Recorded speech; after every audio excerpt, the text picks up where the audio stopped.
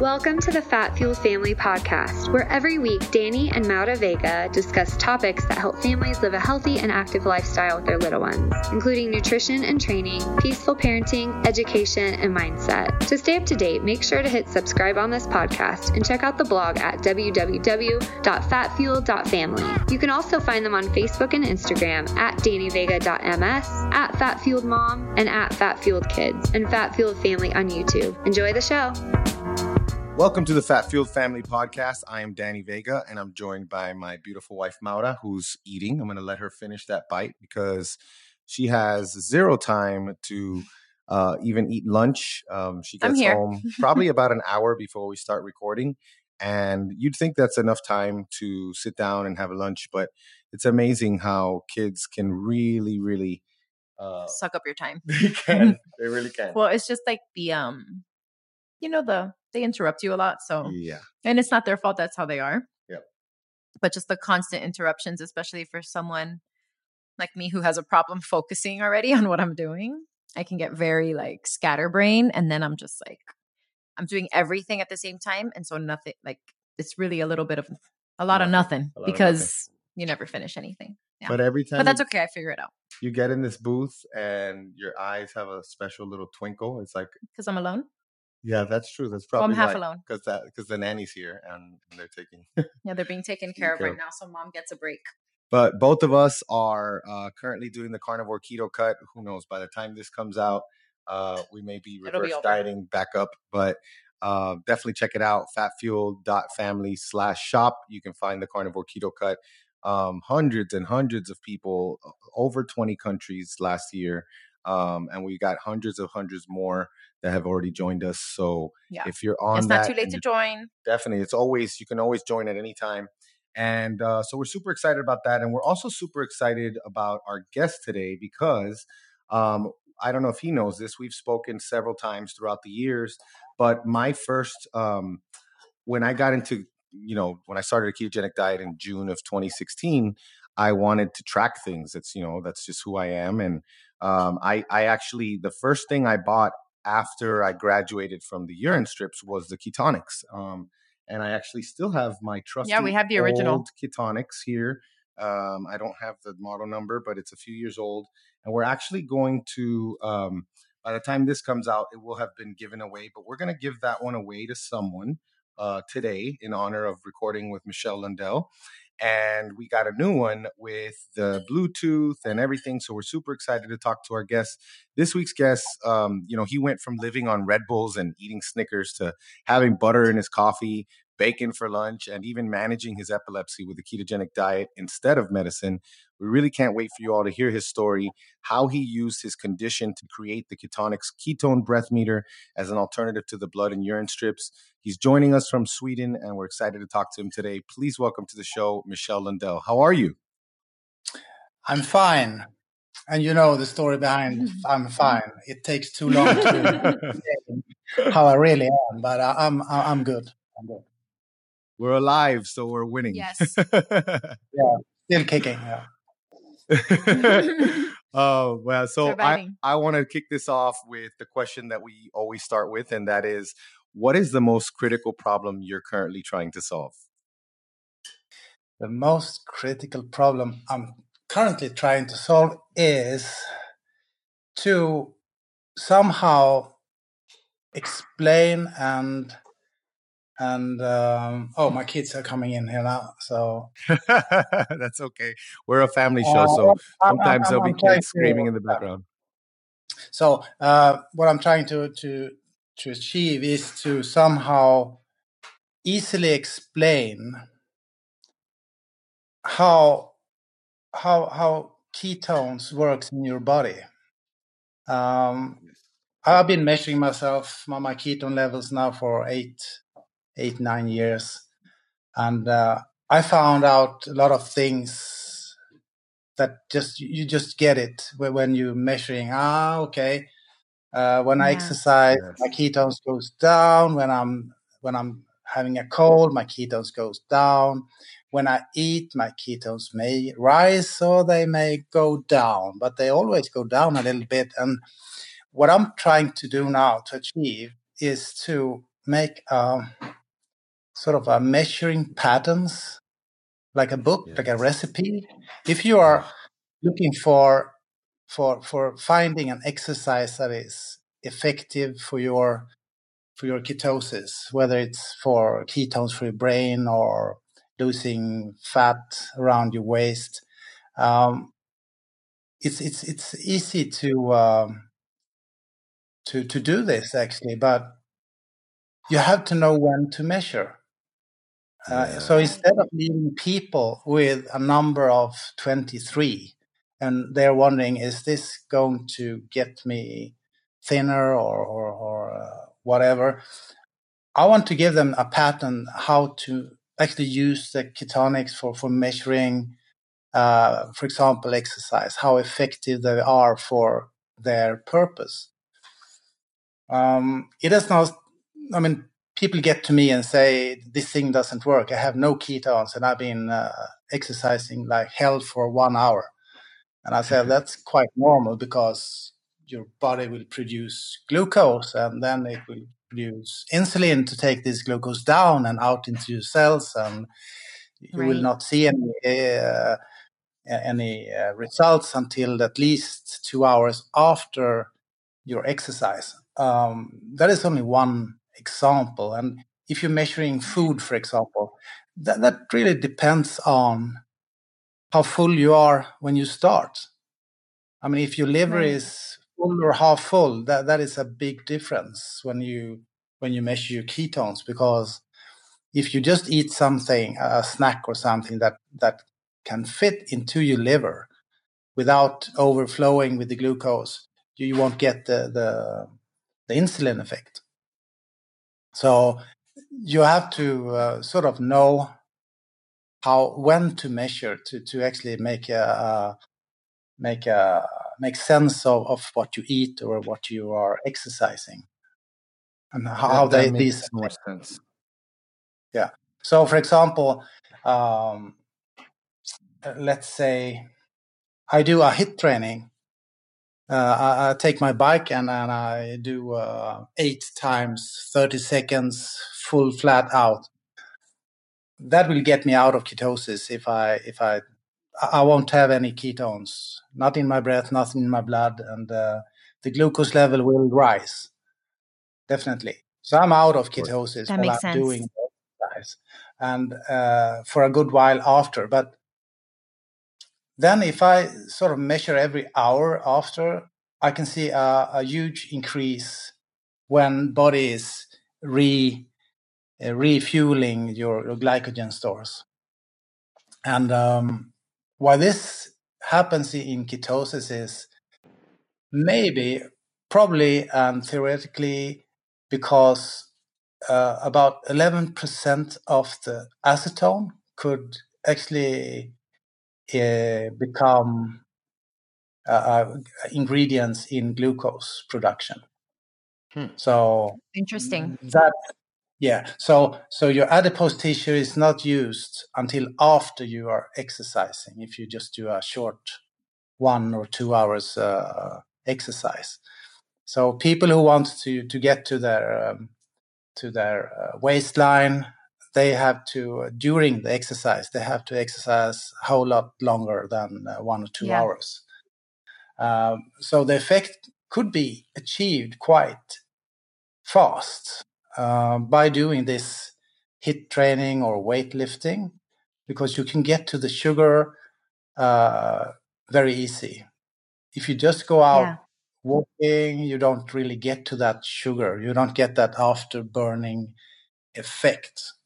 So this is what I'm trying to create now, some kind of e-learning for measuring ketones, and also an understanding and understanding what you measure when you measure blood ketones, because they are different. They are actually very different to breath ketones. Breath ketones are more indication of burning fat, and the blood ketones is the excess that is not used and not that is not used, because it can be used at any time. So I can understand people say don't chase ketones, but I would say don't chase the blood ketones, because they can be anywhere. Yes, and let me just say, because this is so good, because you're talking about how to test and you're talking about when to test, and I see a lot of the, even with, for instance, someone that has diabetes, they understand that it's more about not only testing your fasting blood glucose, but testing postprandial glucose, and that they have a better awareness because they're trying to manage their health, I would hope. But someone who just stumbles across the ketogenic diet, they pick up a blood meter, they don't have the understanding. So I'm really happy that you're working on this, because there's so many things, like I've noticed over the years, high fat meals, with no exercise or anything. I can eat a high fat meal before I go to bed and wake up with high blood ketones. It was only when I started testing my breath ketones along with my blood ketones that I was able to see, okay, if I consume a high fat meal before I go to bed, my blood ketones will be high, but my breath ketones will not be correspondingly high unless I trained hard the day before. And that was very enlightening to me, because a lot of people still, for some reason, do think, a higher blood ketone number is better. And I've noticed, especially with blood, is that you can, if you don't understand, or even if you do and you're just trying to show off, it's a parlor trick. You have ketone production, but what does it matter if your body's not utilizing it? Right, Does right. that make Because the sense? blood ketones are just What's floating in the blood? right. Like you What's ate a bunch currently of fat, so it's converted to ketones, but the breath ones measure acetone. the output, which is Yeah. so important. Yeah. Yeah. I mean, it's hard to explain in words. Yeah. I've been trying to do that, but I'm not native in English. I have a disadvantage, but I'm working on graphics. I'm working on analogies, like a restaurant. You can see your body as a restaurant, Okay. and the liver is the chef. He makes a wonderful meal that is called acetoacetate. And when he makes this, it smells good, right? So the more acetoacetate he makes, the more it smells. And this smell is the lovely smell of acetone. Yeah. Yep. So by making more meals, more acetone comes out, around the restaurant. Now, the waiters, they are the bloodstream. They distribute the food to the tables, and the tables are the cells.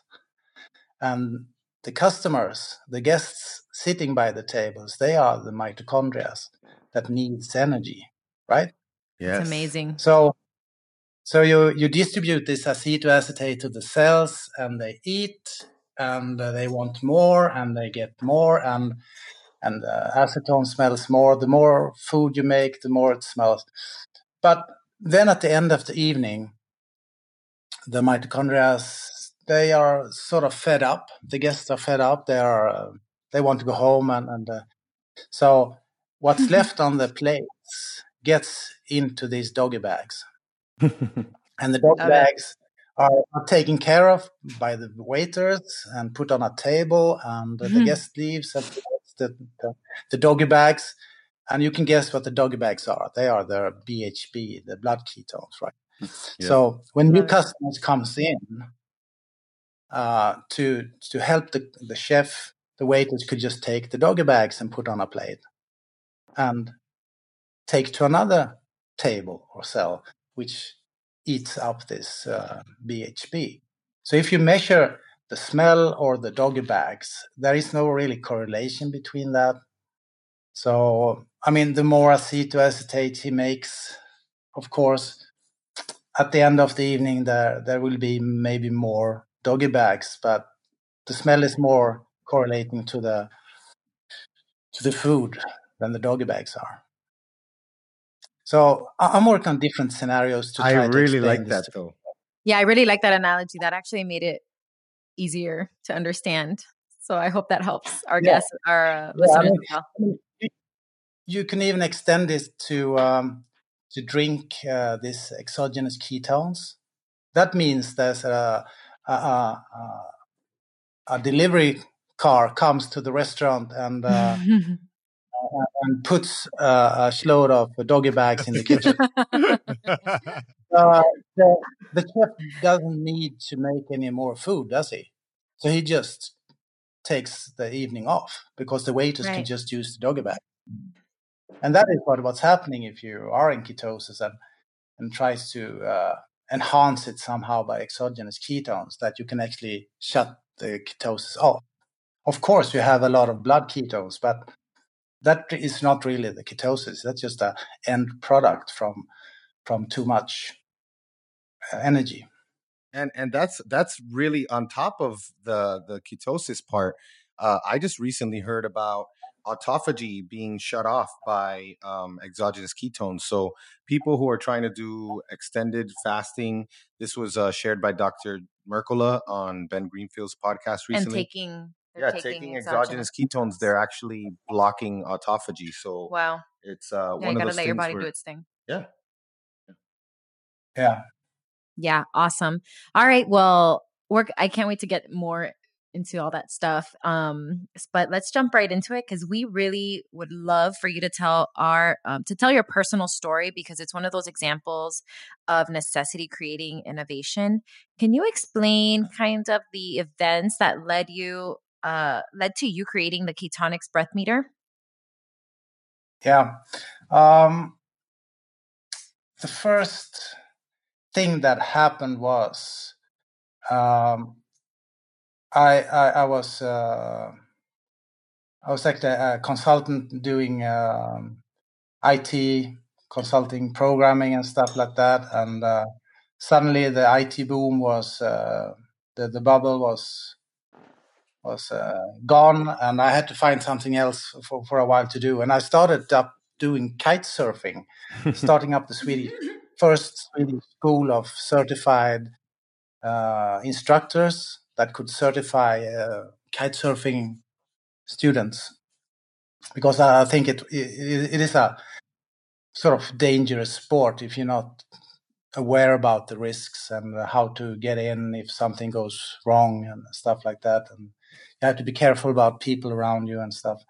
So anyway, I started up this school, and I thought it was really cool if I could get Red Bull to sponsor me and Snickers to sponsor me. And they did. I got a lot of Snickers and Red Bull, and I was traveling students from 6 in the morning until 8 in the evening.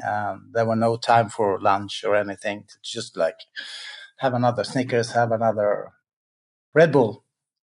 Well, one day, Sunday afternoon, there was no wind, so school was cancelled, and me and my wife, we went out to an island just to enjoy the nice weather. And we walked around, and suddenly I sat on a bench at the hospital, and somebody was stitching my head. Wow. And I had no clue. I was thinking, why am I here? What is this in my head? Why is it blood in my head? And what are we doing? And my wife, she was just very tired and like saying, well, here we go again. We were on an island. You had a seizure, and now we are at the hospital. So she's been telling me this for 6 hours. I had a memory like a goldfish swimming round and round. Where am I?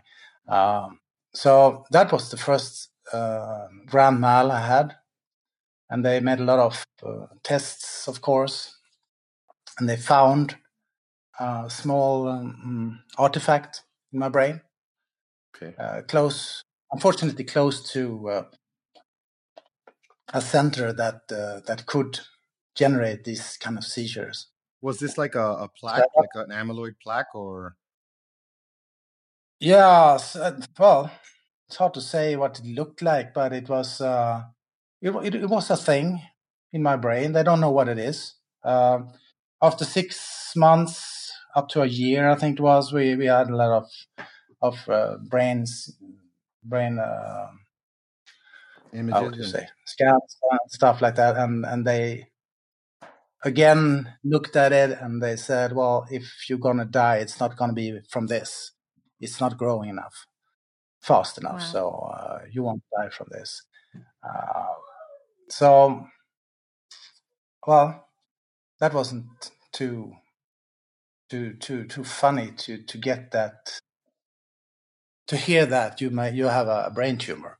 Yeah. So it really changed my life. Really, it's everything you everything you do and think of, and about work and family, everything changes. Yeah. What is important? I mean, the family is important. Work isn't. Yeah. You have to focus on to do the right things. Yes. So then after a year or so, they just said, well, that maybe it was just one thing. So you're fine now. And then after a few years more, I had been driving on the motorway with my family from Gothenburg to Varberg, and I was out cleaning up the area. We have a sort of 2 times every Sunday where we clean up the area where we live. And I found myself on another bench at the hospital, where they asked me what month it is, how old I was, what my name was, and everything. And I just realized that I had another grandma. Oh. Oh, wow. And the next sentence they had was that here's your medicine, and take it, and you will be seizure free, and you cannot drive car for 6 months or something. Wow. So this this was the two major things. And after a couple of months, they doubled the dose, and then they doubled the dose. So after 1 year, they actually tenfold doubled the dose. And I got a personality change. I wasn't pleasant to be around, so I had to find a alternative, and that's when I found the studies of ketogenic diets from the 1920s and so on. So I asked my neurologist to say, can't we just try this diet instead of the medication? And well, he took like 2 weeks. Wow. And then he came back with a lot of papers from Bible and onwards, with both popular and scientific articles and studies, and saying that, yeah, sure, the side effects are not very good on the medication, but there are some side effects on the diet too. So we can just try it to see if you can manage. So I got a month to prove that I could be in ketosis, and I was trying to measure my ketosis like anybody else. I mean, with urine strips and blood strips and breath. Please smell my breath. Does it smell acetone or not? Whole stuff is you just looked at people. Right. Do I have a bad breath? Yes, I have. Okay, I'm in ketosis. So that's when we started to switch the medication to the diet. And well, I got epilepsy for life, so it's not a thing about losing 10 kilos or 5 kilos, whatever. It's for life. So I have to find a lifestyle where I can control my epilepsy, or my ketosis. And doing this with pee strips or blood ketones is kind of messy. I'm sure you tried it. You know Yep. what it is. And Maura hates it. She hates sticking herself too. She just can't stand. This is why I love the ketonics, because I am such a big baby. I do not like to stick myself. No, if you're trying to find a lifestyle, you have to measure often. As I will explain later, that it's even if blood strips are only $1 a piece now, I mean, in one day, you can easily get away with maybe $50, 50 strips or something. Wow. If you want to do some serious testing. Yeah, and And a lot of people don't do that much because I don't think they understand, especially like looking at reliability. Even if it's just forget about accuracy, just reliability. And a lot of us recently have tried to do that to see. Forget about. We'll start with reliability, and unfortunately, a lot of them do have issues with reliability, and I can't trust a test if I can't replicate the results. So Right. that's a big issue. yeah, it is. So, but ketosis is changing a lot. I mean, it changes with insulin. So just imagine you can't measure once a day and think this is my ketosis Oh during the yeah, day. definitely Right. not. Yep. It doesn't happen. But what is a good indicator could be the morning measure that you actually managed to do some good exercise or fasting the days before. That will show up as a sort of a base level for the day. No, I mean, if somebody's just measuring once a day, I would say do it in the morning before any breakfast or anything like that. It will be the lowest for the day, but it's sort of a baseline.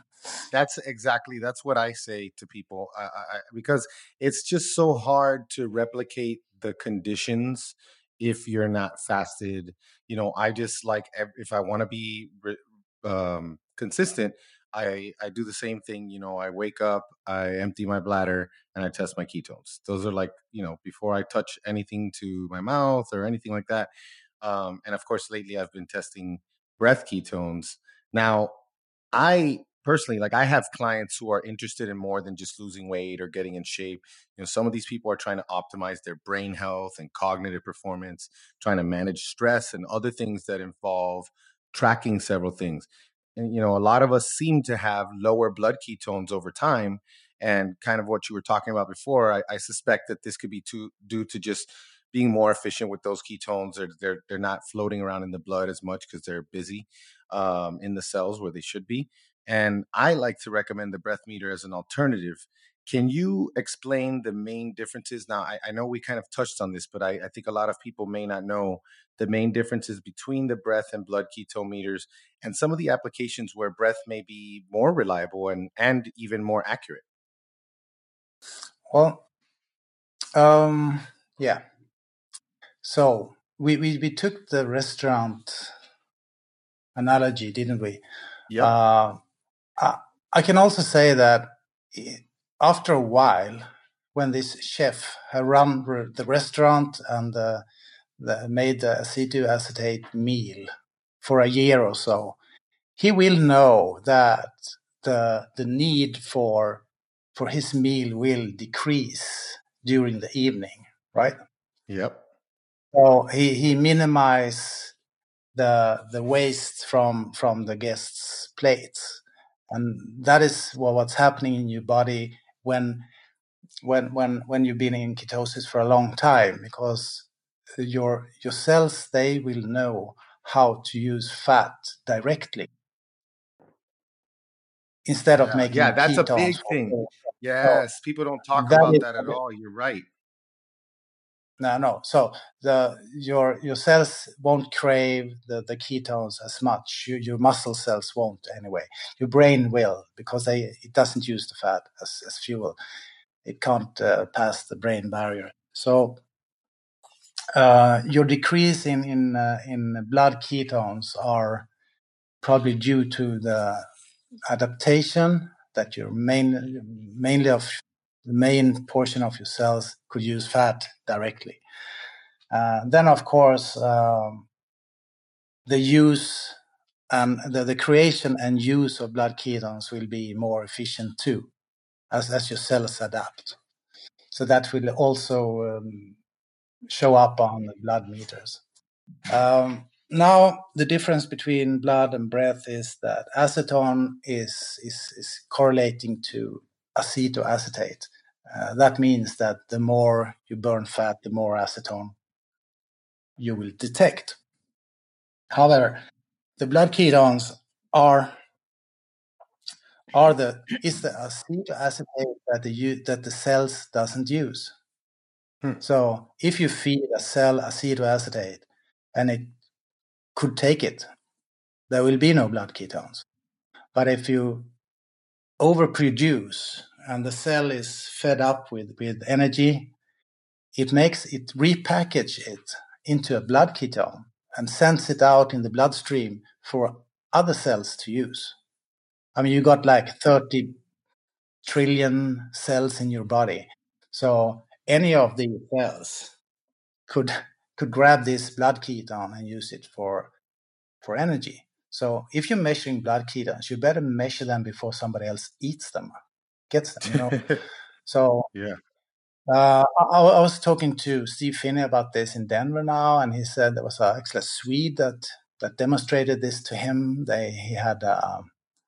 He was measuring the blood in the veins and the arteries to a leg, and from the liver, acetoacetate was coming in the is that the arteries? Oh. Well, anyway, and when the blood came back from the muscles, it had beta hydroxybutyrate. So what's not used in the cell directly gets passed on to the other cells as beta hydroxybutyrate, if there is any. So while this beta hydroxybutyrate floats around in your body, any of your cells can use them for energy. And a high level of ketones, like 3.5 millimolar or something, that is only like 15 calories. Wow. So if you want high level of beta hydroxybutyrate, I mean, you should be asleep or don't move. Be in your bed. Don't go upstairs or whatever. So it's if you look at it like that, it could be like anything. So the precision you can make, you can measure your beta hydroxybutyrate with 1-digit precision, but it doesn't mean anything, does it? Exactly. I mean, it could be anything. So really, but of course you can measure it exactly with 1-digit precision, sort of. If I have this, I had three blood meters of the same brand and everything, and they were like 15 to 20% off each other. Wow. So wow. it's yeah. I do measure blood ketones now when I do the experiments, but that's just to confirm everything. So I know how to make them, and I know what to take them, and I can manipulate them. And that's the thing with a lot of people, that they're not aware of how easily they can be manipulated, and I've tried to make that clear, because I have been able to easily get my blood ketones in the 5 millimolar range with just, and I'm just like, guys, this does not matter. This is not giving me good information. Right. It was based on, I decided to eat, 6 fat bombs, and I was basically like, I chugged a bunch of oil, and then I gave myself maybe an hour or two before bed, which allowed my blood sugar possibly to go back down. Because even with a good inverse relationship between blood ketones and blood sugar, I've noticed that it goes back to this ability to manipulate things, and I want people to know that can happen. It's not just because so that they can know and make good decisions, because I can eat a bunch of fat bombs before bed, and if I eat them at 8 o'clock and go to sleep at 10, my ketones will be super high, my blood ketones, and my blood sugar will be low. But then if I eat them right before bed, my blood ketones may still be high, but my blood sugar is still high just because of the amount of time that I've eaten. So there's just all these things that, we want people to know about them, because unfortunately they still are, especially with the blood meter, they're still like, more is better, and I should aim for this number. And that's just really hard for some reason for people to understand. Yeah. As you heard of Marty Kendall in Yes, I love optimizing. Marty. Yes, he's great. I love his site and all that. Yeah, he has a lot of data on this, and I mean, if you have a low value of blood ketone, that is good. That means that you are adapted. Yeah, that's a If you high. get high, that is a good measure of how adapted you are. And the 2-year Virta study also shows that after 1 year, your blood ketones will go down, and that will be you can use them and you can create them and use them quite easily, and your body is adapted. Now, however, if your NADH ratio is skew, you might be able to create them but not use them, or vice versa. So let's take an example: type 1 diabetes. When they have high glucose, that will inhibit one of the NAD/NADH formation. So the ratio will be very skew, which only makes them, will only enables them to create the beta hydroxybutyrate. They cannot use them. They cannot convert the beta hydroxybutyrate back to acetoacetate and use them for energy.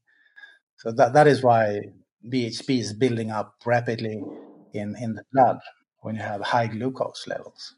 That makes perfect sense. People don't. Yeah, that's a good one.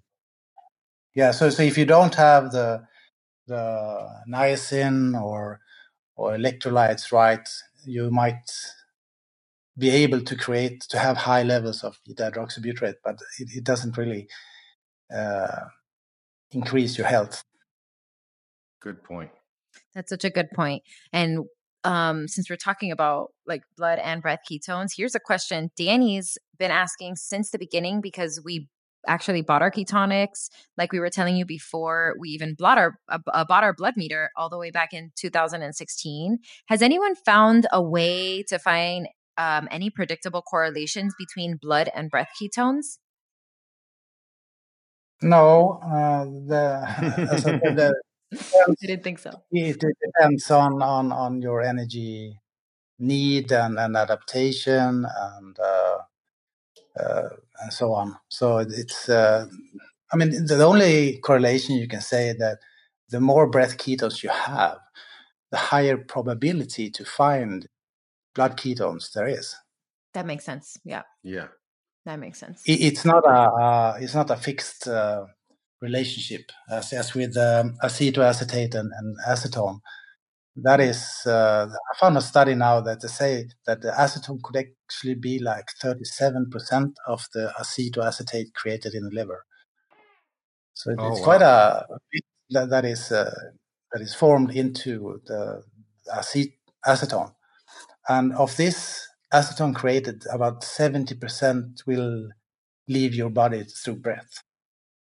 And the rest, well, as I said, 11% could be used to create blood sugar, which makes sense.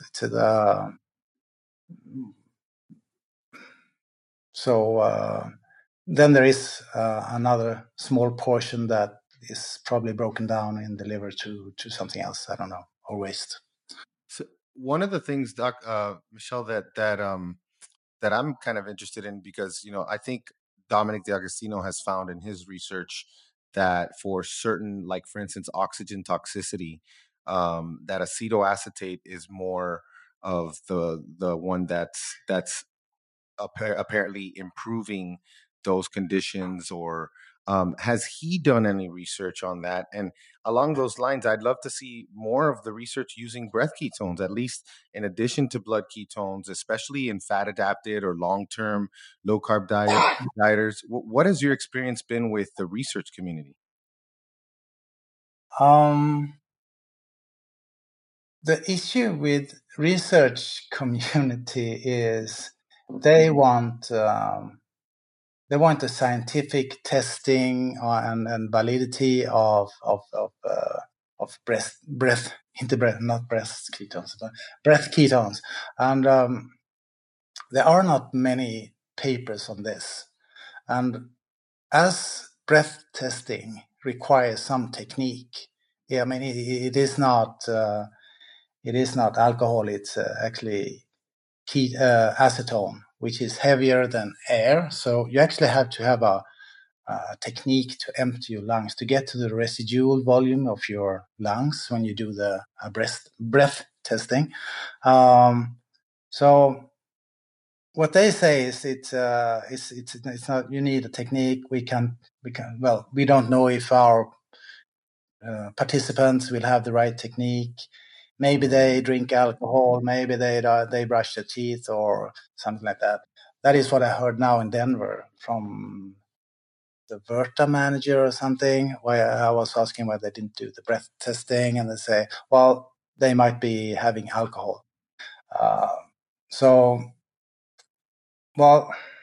We offer anyone. I offer anyone any study training if they need it.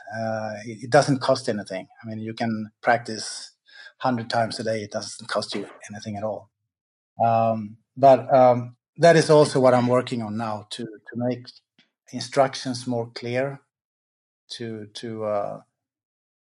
actually get consistent measures. I mean, if you've done this for a while, you're plus minus 5%, which is what the glucose meters are, or anything else. So the actual sensor is like 1% plus minus in repeatability. Wow. So the technique is really key. So that's where the user error is what's driving like any like decreased variability or reliability.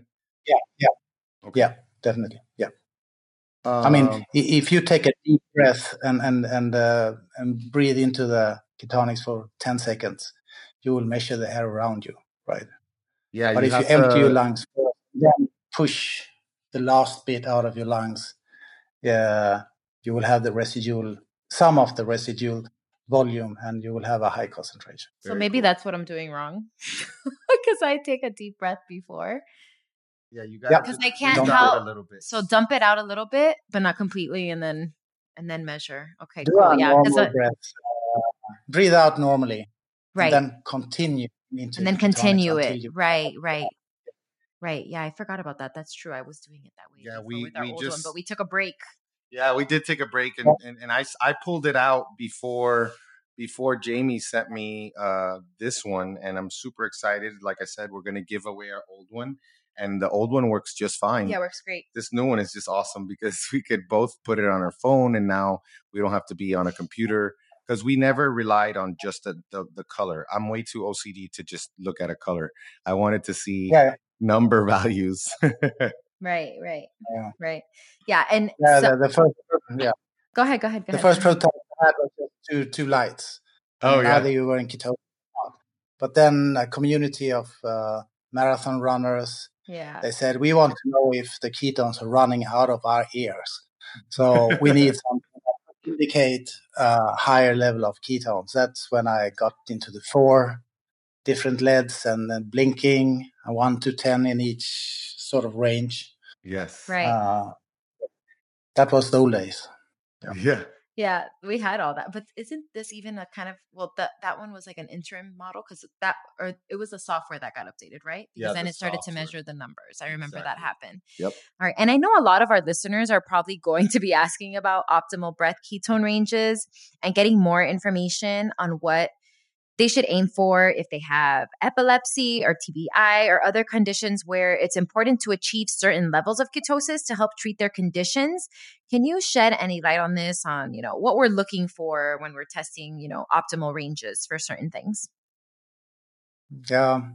As for epilepsy, it's individual, because there is no single cause for epilepsy. I could have a brain tumor, and it is completely different to someone having another kind of epilepsy. So you really need to monitor your levels of ketosis and correlate that to your seizures. That makes sense. If you have, for example, if you eat 3-to-1 meal, that might do it for some, but some else maybe have to go up to 3.5, 4 to 1 ratio before they get into that deeper ketosis that helps their epilepsy. What's so interesting with the ketogenic diet and the ketones is that it actually manages seizures for many different conditions. I'm not sure that anyone knows why, but they have some studies in rat models that they actually point out that it may be the acetone that makes the effect. In other neurology, that's really hard to say in Swedish. Brain issues. For example, narcolepsy. The ketones are another fuel. They can't absorb. They can't get in the sugar into the cells of the brains. But if they use a ketogenic diet, they have another fuel that works. Yeah, because it's sometimes it's a lack of fuel, sometimes it's an inflammation thing. Yeah. Well, I personally, first of all, I just tested while Mara was asking the question. So I got 4 parts per million. Apparently, I mean, that I've been pretty low on my breath ketones since pulling this back out, but I haven't spoken to Jamie yet, and I haven't tried to figure it out yet. So I might be doing something wrong. But would I be considered out of ketosis with those numbers? No, not really. I mean, there is no binary thing. I mean, everybody uses their fat as fuel sometimes during the days. Some people do anyway. Some people just refill glucose all the time. But a normal person that maybe eats breakfast, then lunch, then supper, he will tap into the fat stores to some degree every day, and that is sort of a small ketosis stuff. So I think this thing getting out of ketosis stuff got something to do with measuring blood ketones. Yeah. Because people always are like, I fight them on this because they're like, you're kicked out of ketosis. You have 0.3 millimoles on the blood meter. And I'm just like, no, I'm not. No, yeah, I know. I don't exactly. No, I'm not. I mean, even Steve Finney says you once in a while get kicked out of ketosis, even if you haven't cheated or something like that. So, but it depends on what you measure and how you define ketosis. I mean, some makers of exogenous ketones even claim that you get into ketosis by eating these exogenous ketones. But I mean, you don't get into it. I mean, you get out of it, maybe. But if your definition is the blood ketones, well, I wouldn't say that is the right measure for that. Anyway, now I'm probably the most hated people. Listen, welcome to our club. I'm sure that there is use for exogenous ketones, but it is. I doubt if it will help anybody to lose weight, for example. Maybe for people having narcolepsy or Parkinson or Alzheimer or that needs another fuel for the brain. Yeah, we've seen most of the research looking at that. Yeah, it's much cheaper to make the ketones yourself than buy them. I agree, and I'll say the only thing, and this is a very unfounded, just kind of personal hypothesis, but the only thing that I think of that could be a potential benefit is that we know that with time, as you have elevated blood ketone levels, it seems like the body responds with a kind of a chronic elevated blood ketones. It seems like the body responds by creating more MCT transporters, and then this could possibly improve your, your potential for higher ketones in the future, because you have basically, I credit my friends Ryan Lowry and Jacob Wilson to PhDs here, and I'm sure you know them both. With this analogy of you have lanes on a highway, and if you don't exercise, if you're not very metabolically flexible, you're not going to have a lot of MCT transporters. But it seems like a lot of the people who are fat adapted and they do use ketosis a lot, it seems like they may have a higher amount of MCT transporters, which could mean possibly higher blood ketones in the future. This is just a one hypothesis of mine. But other than that, I totally agree. Like, all the research is just, okay, we use BHB and, elevated BHB levels. We've correlated that with, improvements on, several neurodegenerative diseases, blah, blah, blah. And the only other time that I would say is, if you're in a big caloric deficit or you're like a bodybuilder at the end of your cut and you want some quick energy, combining, exogenous ketones with caffeine could possibly be a good pre-workout, but it's not what it's being marketed as, especially by the bigger companies that are saying, you can get in ketosis in 30 minutes or less. I mean, that's one of my biggest pet peeves. But I love personally, I love to do self-experimentation. So, at any given time, I'm trying one or two things at a time in different areas to improve my performance or my health. Are there any experiments that you have done or are curious to find out about? Because I can be a guinea pig, or I just love to find out what other people are doing. Well, I'm doing experiments now, as I told you before, about the recipes for how to measure. So at the moment it is exercise, different type of exercise. And one thing I just thought about is that protein before exercise, that will raise glucagon. And when glucagon is raised, it will tell your body to release energy, right? Mm-hmm. So it will release the fat in your adipose tissue and the glucagon, the glucose from your glycogen stores, right? Mm-hmm. So if you measure your ketosis before eating the protein, and then you notice that after the protein is eaten, your ketosis falls off, goes down, because insulin will probably clear the glucose released and push it into the cells. I think that's when you should start working out, because when you work out, and there is a lot of glucose in the blood, the muscles will use that, right? Yep. So instead of taking the protein from your muscle and the fat in your muscle to make glucose for your muscle, for like rocket fuel, there is already both fat and glucose circulating in your blood, right? Yep. So instead of taking that from the intramuscular fat and your muscles, you actually released it from the spots you want it to disappear. You want the fat to be used from your adipose tissue, not the fat inside your muscles, right? Yeah.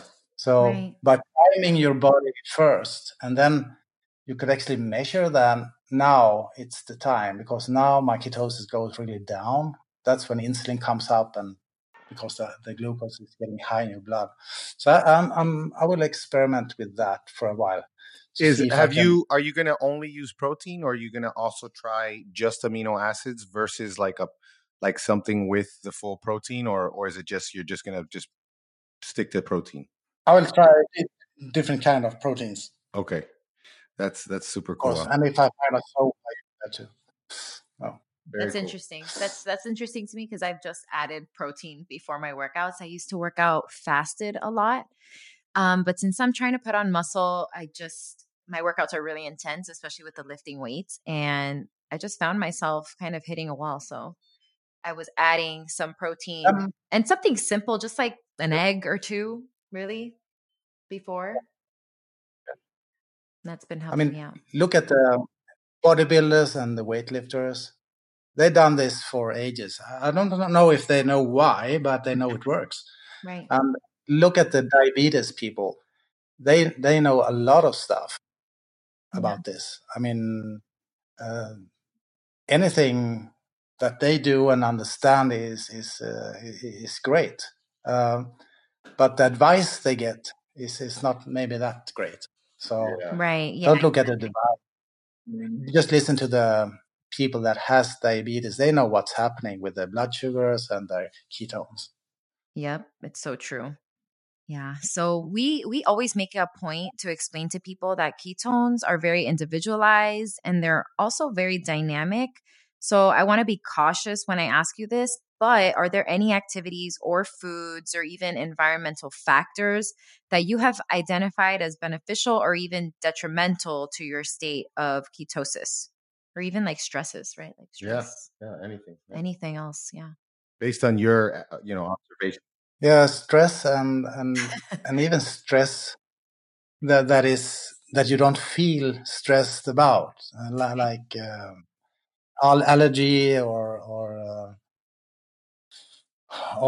just a simple cold or something like Yeah. that. That will Yeah. really take the process big time down. I remember once we were hired a lab in Sweden to make a lot of testing, and I was sick at this day, and I was eating. I had been fasting for 3 days, and I was testing out some coconut butter and oils, and then we were testing like sweeteners, and one of us had to eat a lot of junk food, like McDonald's, Coke, and stuff like this. And I can say my ketones, they didn't move at all. It didn't. I could eat anything, nothing happened. I was just in very, very low ketosis all the time.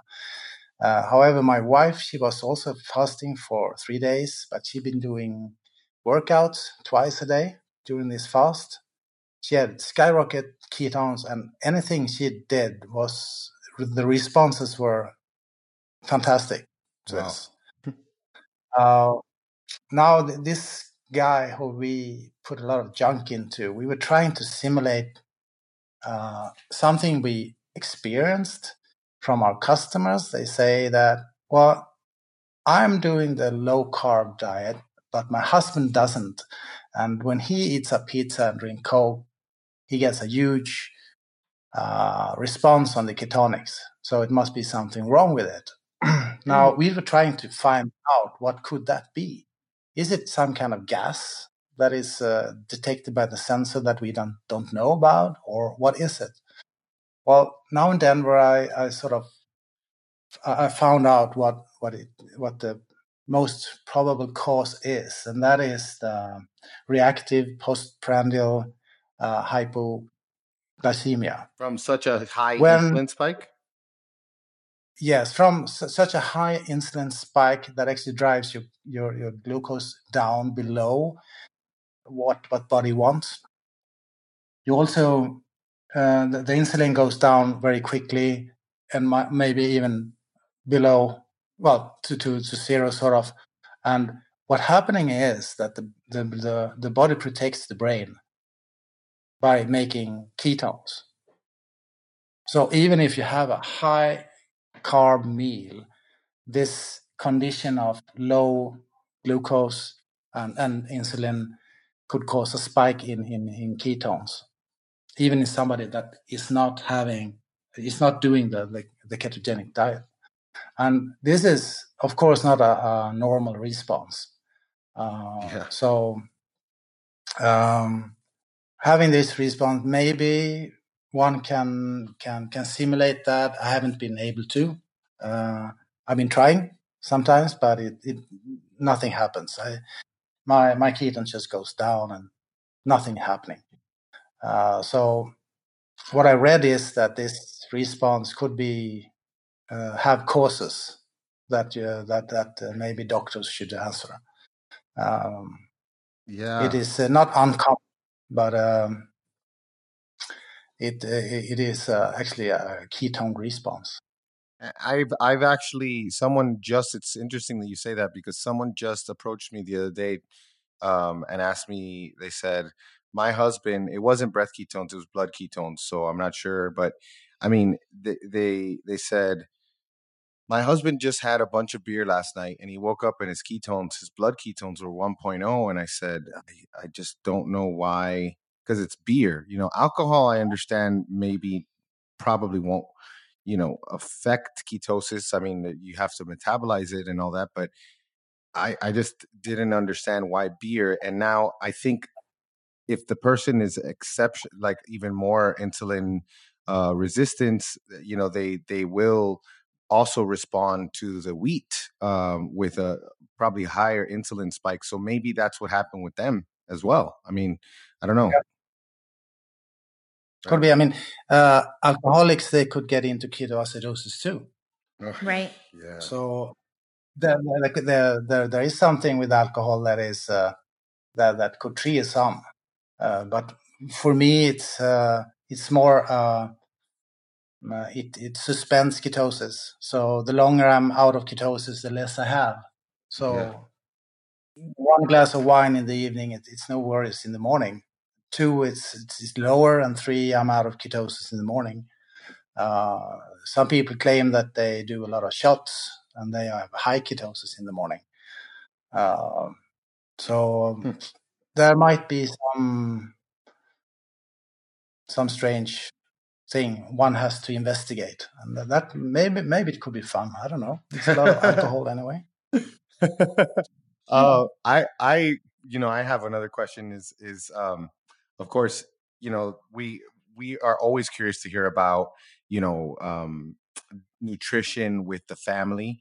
And of course, you being that you have a condition that you're trying to manage, it's obvious that you're eating a ketogenic diet. How does your family eat, if you don't mind sharing that with us? And have there been any anybody join you, or is it just kind of everybody else kind of eats normal, but dad has to, or so and so Michelle has to eat this way because of his epilepsy? Yeah. No, my wife, she eats it's what I eat.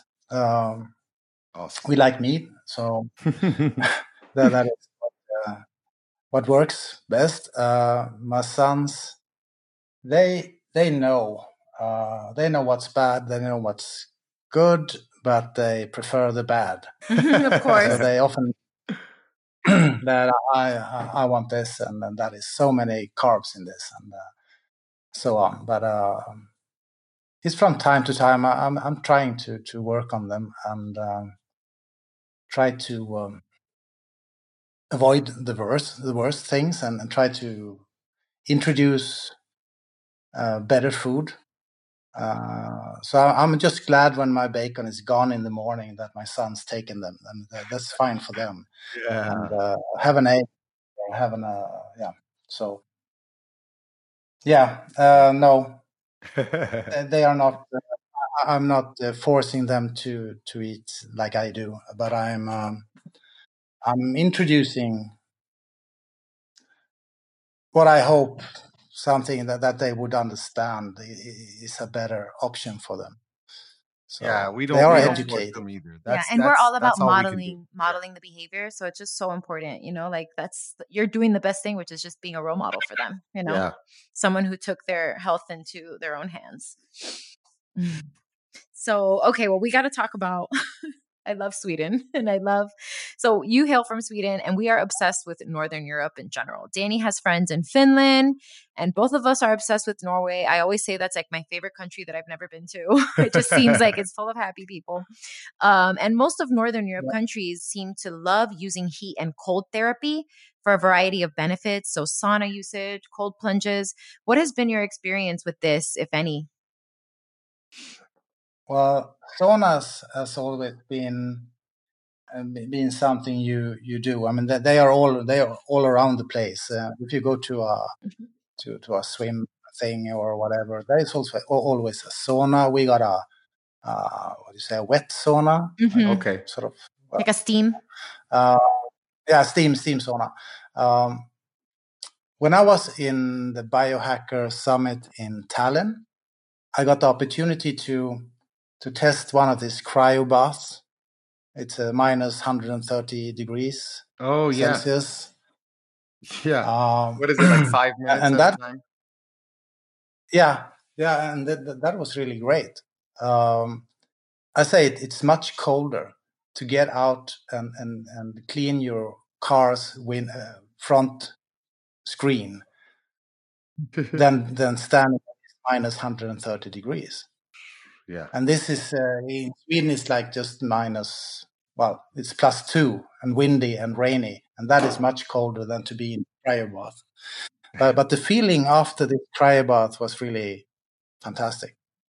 Yes. It took like 45 minutes, and you really, it was a sensational feeling. 45 minutes, you said? No, 5 minutes. Oh, okay. I was gonna say, like, it's usually, yeah, I've done it as well. It's Yeah, no.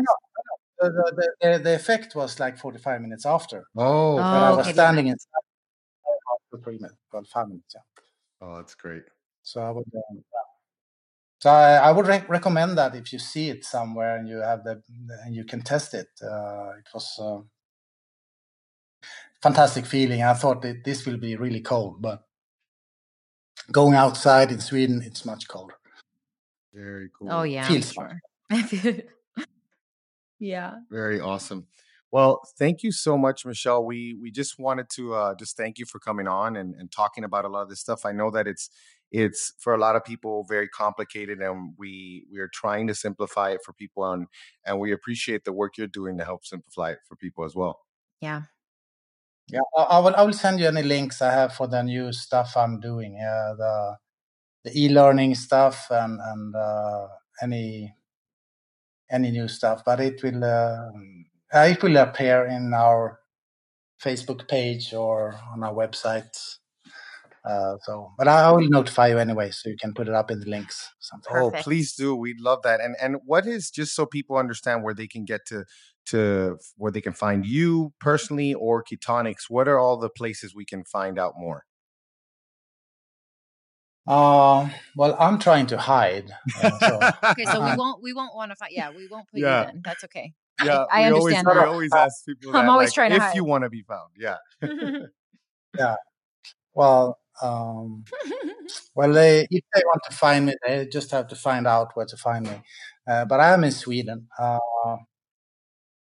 so I am. But on our website, you can always send a mail to our support, which I got people that read. I read my own emails now. It's they're just too many.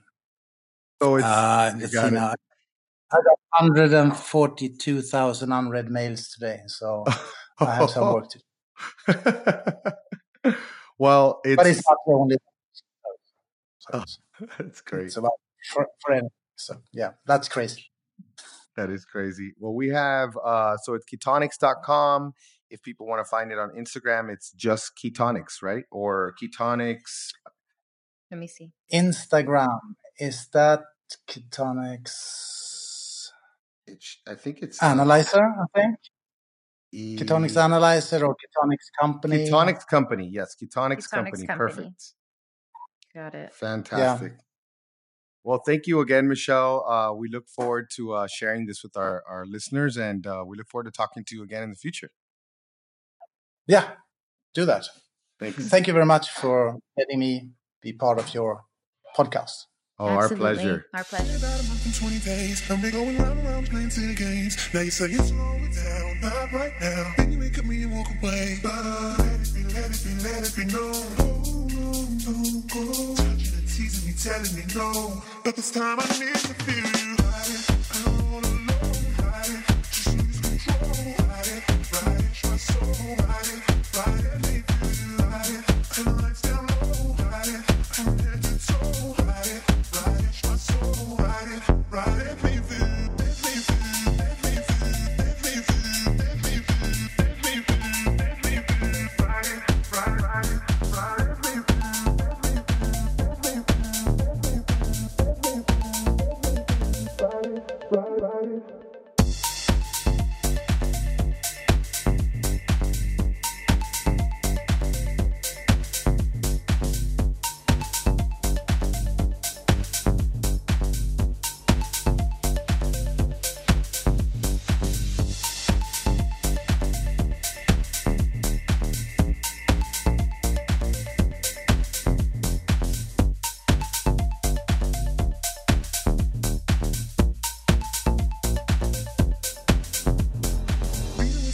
Saturday. You're acting like a diva saying you don't wanna pay. It's gotta be your feisty style. Raise that ground. I love it when you look at me that way. Now we're in your order room, your heater at the bar. Reapply your lip because it came off from the glass. The DJ plays your favorite song. Kanye's on. Now you're beckoning for me to dance. Pull it close. You close your eyes, close. You gotta go. Won't you take me home? I wanna ride it. All alone, ride it. Just lose control, ride it. Ride it, my soul, ride it. Ride it, me feel you, ride it. Turn the lights down low, ride it. I'm head to toe, ride it. Ride it, my soul, ride it. Ride it, me feel you. Take me